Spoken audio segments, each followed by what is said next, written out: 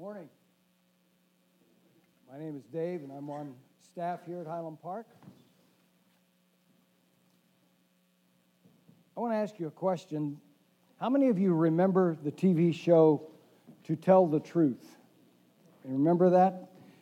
I mean, it started in 1959. Some of you have probably seen it in syndication. But I watched it as a little kid with my family, and it sounds a little strange, doesn't it? Our whole family watched the same show on one black and white TV, and you had to walk uphill both ways to turn it on and off. I mean, that's how long ago that was. But the whole premise of the TV show was that there were 4 celebrity panelists, and they interviewed 3 contestants, all claiming to be the same person. And if you remember the show, they would have the 3 contestants standing up there, and somebody would dramatically ask, "What is your name, please?" And then they would all say, "My name's Herman Kleinschmidt." I don't know what the name was, but they would all say the same name because they were saying that they all had this one unique or special occupation, unusual occupation. And so they would come and be seated, and then the panelists would take turns interviewing them. And obviously, the guy who really was the real one told the truth.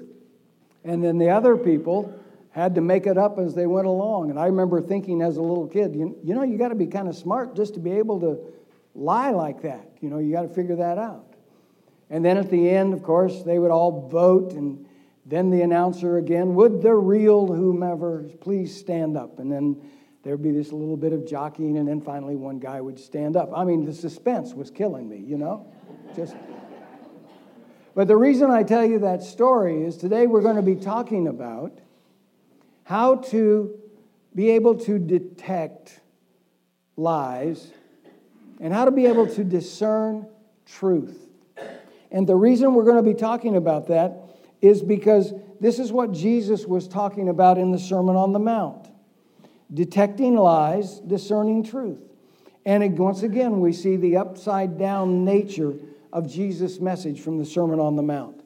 To detect is to notice something that's partly hidden or not clear. To discover or identify the presence or the existence of something. To discern is to become aware of something intangible. To perceive, to note, to observe, to distinguish with the other senses. The Apostle Paul describes it this way in his letter to the Philippians. In Philippians chapter 1, verses 9 and 10. He says, "This is my prayer, that your love may abound more and more in knowledge and in depth of insight, so that you may be able to discern what is best and may be pure and blameless for the day of Christ." Now we're continuing in our series in the Sermon on the Mount, Matthew chapter 7. If you want to have your Bibles open there's a sermon note page in your bulletin if you want to have that for reference as well. But we're going to be looking at, Jesus is offering 2 choices. The first is the choice between 2 gates. And then the second choice is the choice between 2 different kinds of trees. And so let's read Matthew chapter 7, verses 13 and 14. And I'd like for us all to read it together. Can everybody see the screen? Let's read together. "Enter through the narrow gate, for wide is the gate and broad is the road that leads to destruction, and many enter through it. But small is the gate and narrow the road that leads to life, and only a few find it." You know, when you read that first sentence, here's a pop quiz from English class. What is the subject of the sentence? And if we say gate is a noun, but it's not the subject, is it? The subject is you. You are the subject in that sentence. Now, in the English language, there are 4 types of sentences. There is the sentence that is a declarative sentence, and that's sentence that makes a statement. There's an interrogative sentence, and that's the sentence that asks a question. There is an imperative sentence, and that gives a command. And there's the exclamatory sentence, and that is one that exclaims. I always liked that one because it was easy to spot. It had an exclamation point at the end of it. So Jesus, you'll notice in this sentence, first sentence, gives us an imperative. It is a command. You are the subject, and you are to enter through the narrow gate. That's a command. We're to enter through that. Then Jesus immediately goes and describes the opposite gate, which is the wide gate, which he says leads to destruction. And then he comes back and talks some more about the narrow gate. So let's take a closer look at that narrow gate. If you're reading out of a King James Bible, it probably uses, instead of the word narrow, it uses the word straight, S-T-R-A-I-T. Not to be confused with the word S-T-R-A-G-H-I-T, straight. That straight is the straight that is not crooked. And if I misspelled it, just go with it, okay? G-H-T, yeah, I got it, yeah. But the straight, S-T-R-A-I-T, the narrow, literally means it is something that has pressure applied to it. It is the same kind of narrowing that is used to describe how grapes are pressed to release the juice. So Jesus says, enter through that pressing, narrow gate. Enter through that gate. And then he goes on to say that gate, the one that has the pressure applied, is the one that we're to follow because that's the one that leads to life. But why would God make the path he wants us to follow so difficult when the other one is so wide and so many more people are on it, and frankly, they look like they're having all kinds of fun over there on that wide road, even though it does lead to destruction? Why would Jesus do that? Actually, God made the narrow gate easily discernible. It's easily discernible because that's where Jesus is. If I want to find the narrow gate, all I have to do is say, where is Jesus? What road is he on? That's where I need to go. In fact, in John chapter 10, Jesus identifies himself as the gate. In John chapter 10, verses 9 and 10, he says, I am the gate. Whoever enters through me will be saved or kept safe. They will come in and go out and find pasture. In verse 10, Jesus goes on to say that the thief comes only to steal, to kill, and to destroy. But I am come that they may have life and have it to the full. When Jesus was teaching in the Sermon on the Mount, he said, I want you to enter through the narrow gate because that's the gate that leads to life. Yes, it's a pressure gate. Yes, it's a narrower road. But that's the one that leads to life. That's the one I want you to find. And Jesus says, I have come so that you may have life and you may have it abundantly. You may have it to the full. That's interesting. Jesus uses another expression in John chapter 14, hours before his crucifixion. In John 14, Jesus makes the statement, I am the way. He doesn't call himself the gate there. He calls himself the way. He says, I am the truth, and I am the life. And it's the same word that he uses here in Matthew 7. I am the life. I am the life everlasting. I am the life that leads to eternal life. But in contrast, Jesus says, wide is the gate and broad is the road that leads to destruction, and many enter through it. The New Living Translation of Matthew 7:13 says, the highway to hell is broad and the gate is wide for the many who choose it. Back in 1979, the rock group AC/DC, I know that that's probably on your playlist. In 1979, I didn't even know what a playlist was. But their song goes like this: living easy, living free, season ticket on a one-way ride, asking nothing, leave me be, taking everything in stride. Don't need no reason, don't need no rhyme, ain't nothing I would rather do. Going down, party time. My friends are going to be there too. I'm on the highway to hell. Second verse: no stop signs, speed limit. Nobody's going to slow me down. Like a wheel, going to spin it. Nobody's going to mess me around. Hey, Satan, paid my dues. Playing in a rockin' band. Hey, mama, look at me. I'm on my way to the promised land. Woo, I'm on the highway to hell. Jesus reminds us that that way leads to destruction. Jesus says, enter through the narrow gate. Go through the small gate. Go through the gate that is kind of compressed. And the way is not S-T-R-A-I-G-H-T. Because if you've been a follower of Christ for very long, you know that sometimes it takes some twists and turns and ups and downs.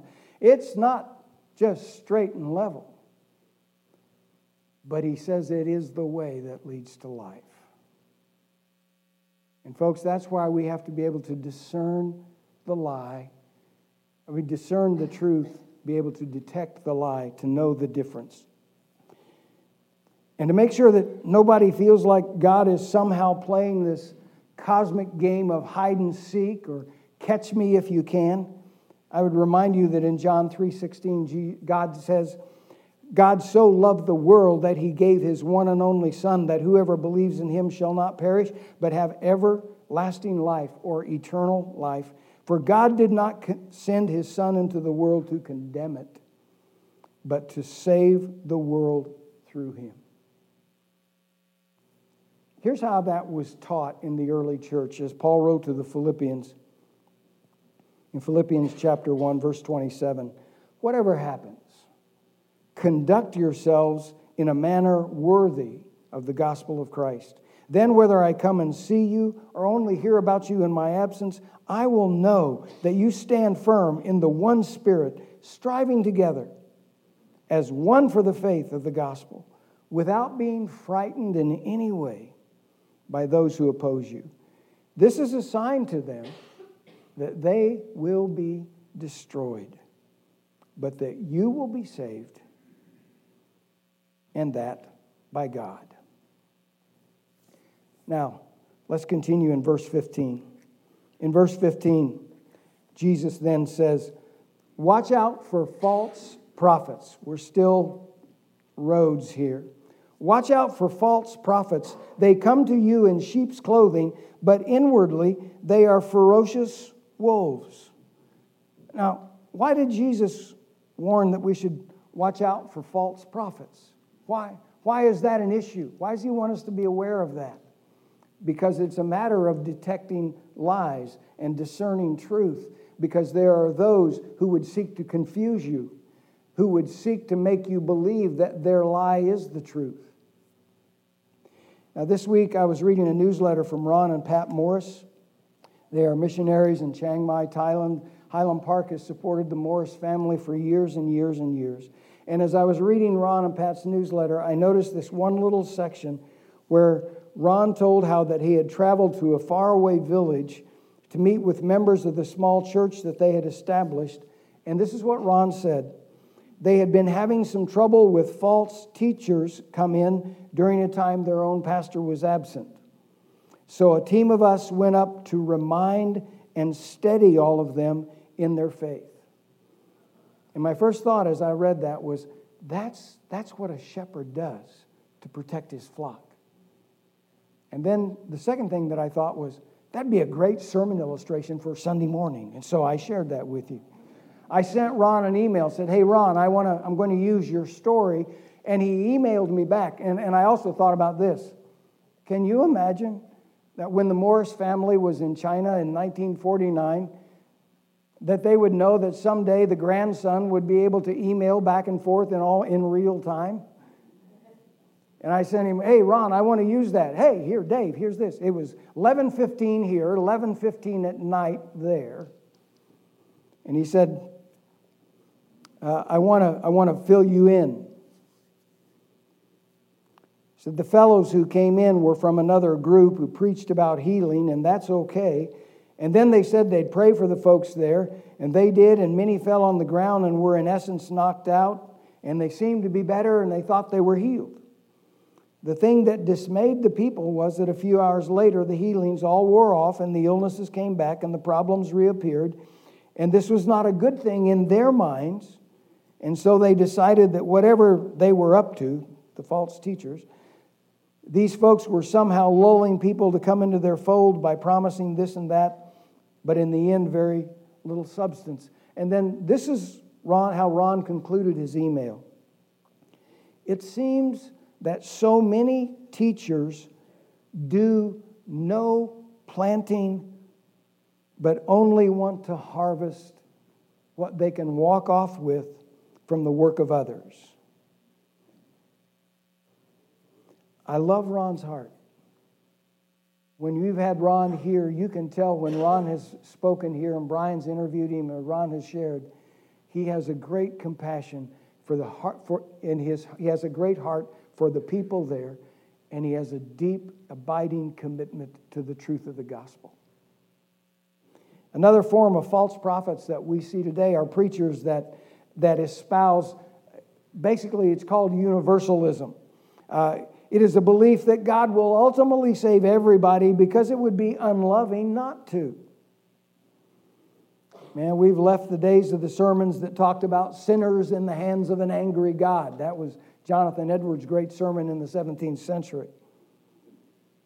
We live in a time when many preachers are too eager to downplay God's condemnation of any behavior, of any sin, and they're in favor of a more therapeutic, feeling-centric approach. One writer called that kind of preaching the opiate of the theologians. You know, Karl Marx had referred to faith as the opiate of the people.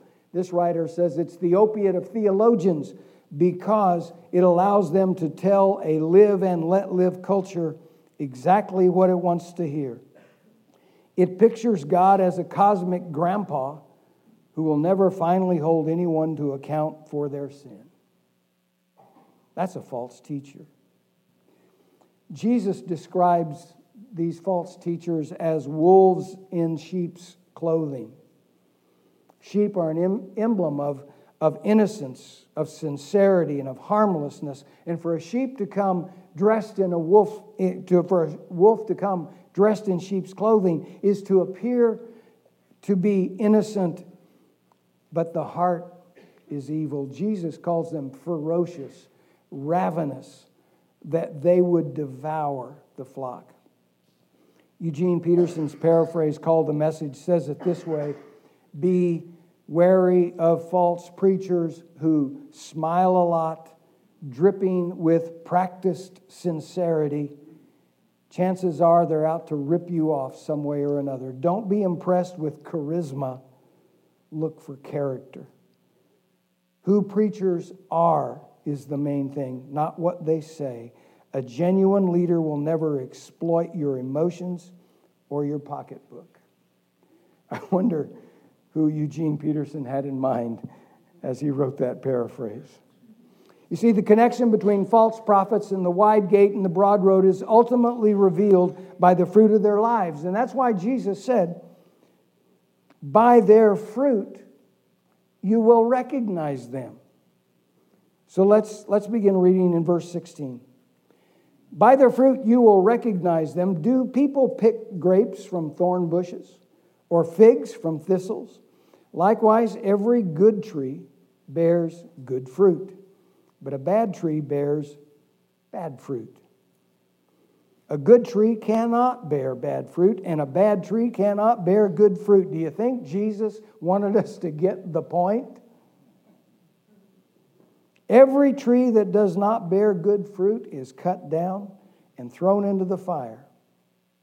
Thus, by their fruits, you will recognize them. Did you notice? By their fruits, you will recognize them is used in that short passage of Scripture, verse 16 and verse 20. Jesus repeats it. You see, nothing so often prevents people from entering the narrow gate and becoming true followers of Christ as the soothing, flattering doctrines of those who oppose the truth. And then, interestingly, Jesus changes his metaphor here. He goes from false prophets being like wolves to diseased trees. And it's the contrast between good fruit and bad fruit. Jesus makes it clear that good fruit does not come from bad trees. The similarity between the fruit and the nature of the tree extends not only to the species, and what I mean by that is apple trees produce apples. But he also says that it extends also to the specimen. A diseased tree cannot produce good fruit. The inner character of the tree is obvious in the nature of the fruit. Now, Jesus addressed this earlier in Matthew chapter 3. In chapter 3, verse 8, Jesus says, "Produce fruit in keeping with repentance." Is the fruit that is being produced in your life flavored with repentance? Is there a repentance that goes along with the fruit of your life? He says we're to judge the teaching of those who claim authority by the question, does it in the long run taste like Jesus? Trees that do not bear good fruit, Jesus says, will be cut down and burned. Again, in John chapter 15, same time as when he earlier talked about himself being the way and the truth and the life, that night he also said, "I am the true vine, and my Father is the gardener. He cuts off every branch in me that bears no fruit, while every branch that does bear fruit he prunes, so that it will be even more fruitful.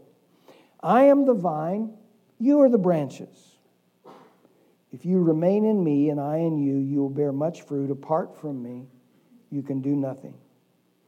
If you do not remain in me, you're like a branch that is thrown away and withers, and such branches are picked up, thrown into the fire, and burned."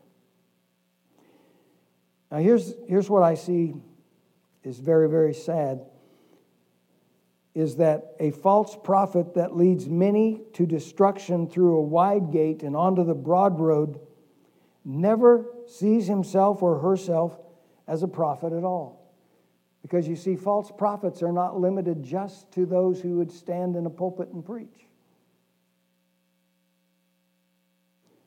Your fruit is being examined every day and recognized every day. If you're a parent,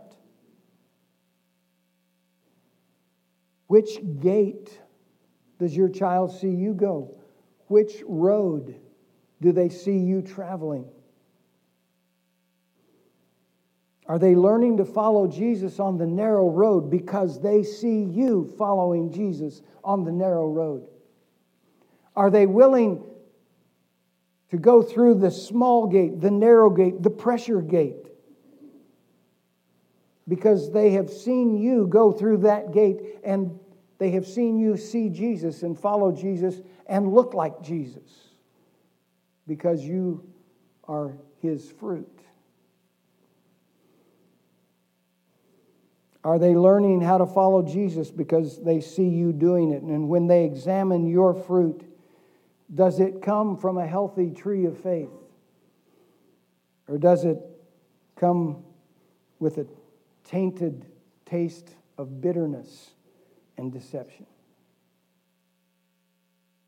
I want you to focus on this last quote. And I want you to notice, because it has several parts in it.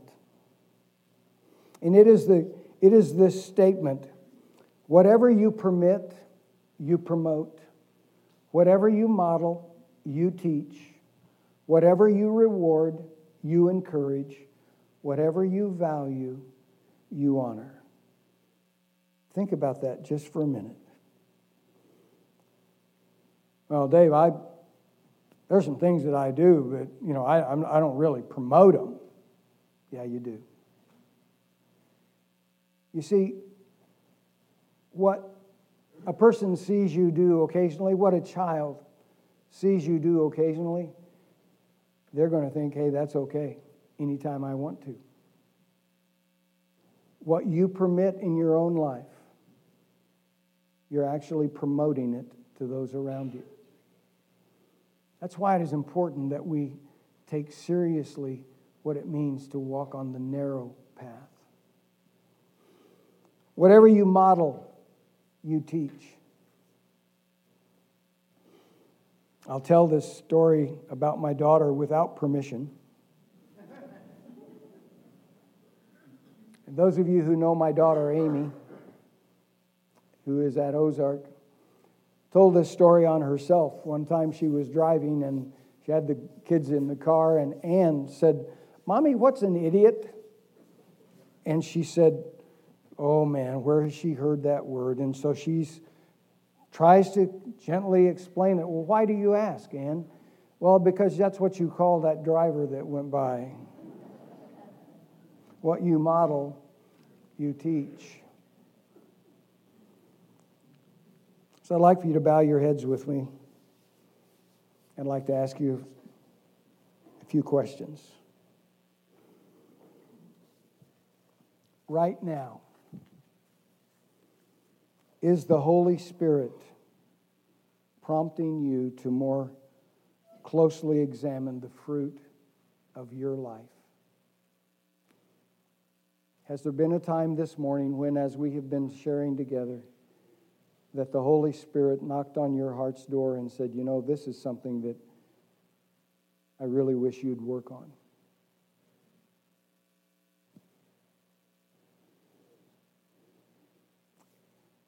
Can you identify the false prophets that you encounter? And along with that, are you beginning to listen more to them in such a way that it affects what you're permitting in your own life? Do you need to sharpen your skills at detecting lies and discerning truth? And the way we do that is with God's Word, right?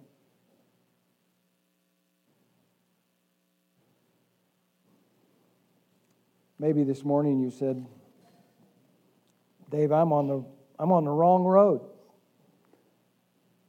I'm on that broad road. My friends are there. It's party time. But man, Dave, this morning, I don't know how to get off that road."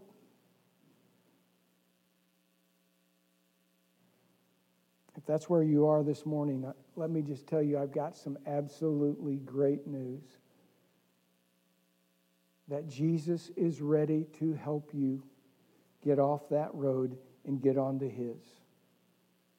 Maybe today you want someone to pray with you, to help you begin to study and begin to know. Maybe you need to accept Jesus Christ as the Lord of your life, and you don't know exactly all that means, but you'd like for someone to help you understand more clearly. We're going to sing. And as we do, we have some chairs right down front that if you want someone to pray with you this morning, we ask you to just step out to those chairs and someone will come and visit with you, pray with you. Maybe you don't want to do it publicly this morning. You have a little card in your bulletin called a Connect card, and you can check one of the boxes on that card about next steps. Because, folks, Jesus said, narrow is the gate, narrow is the way, small is the gate, narrow is the way that leads to life.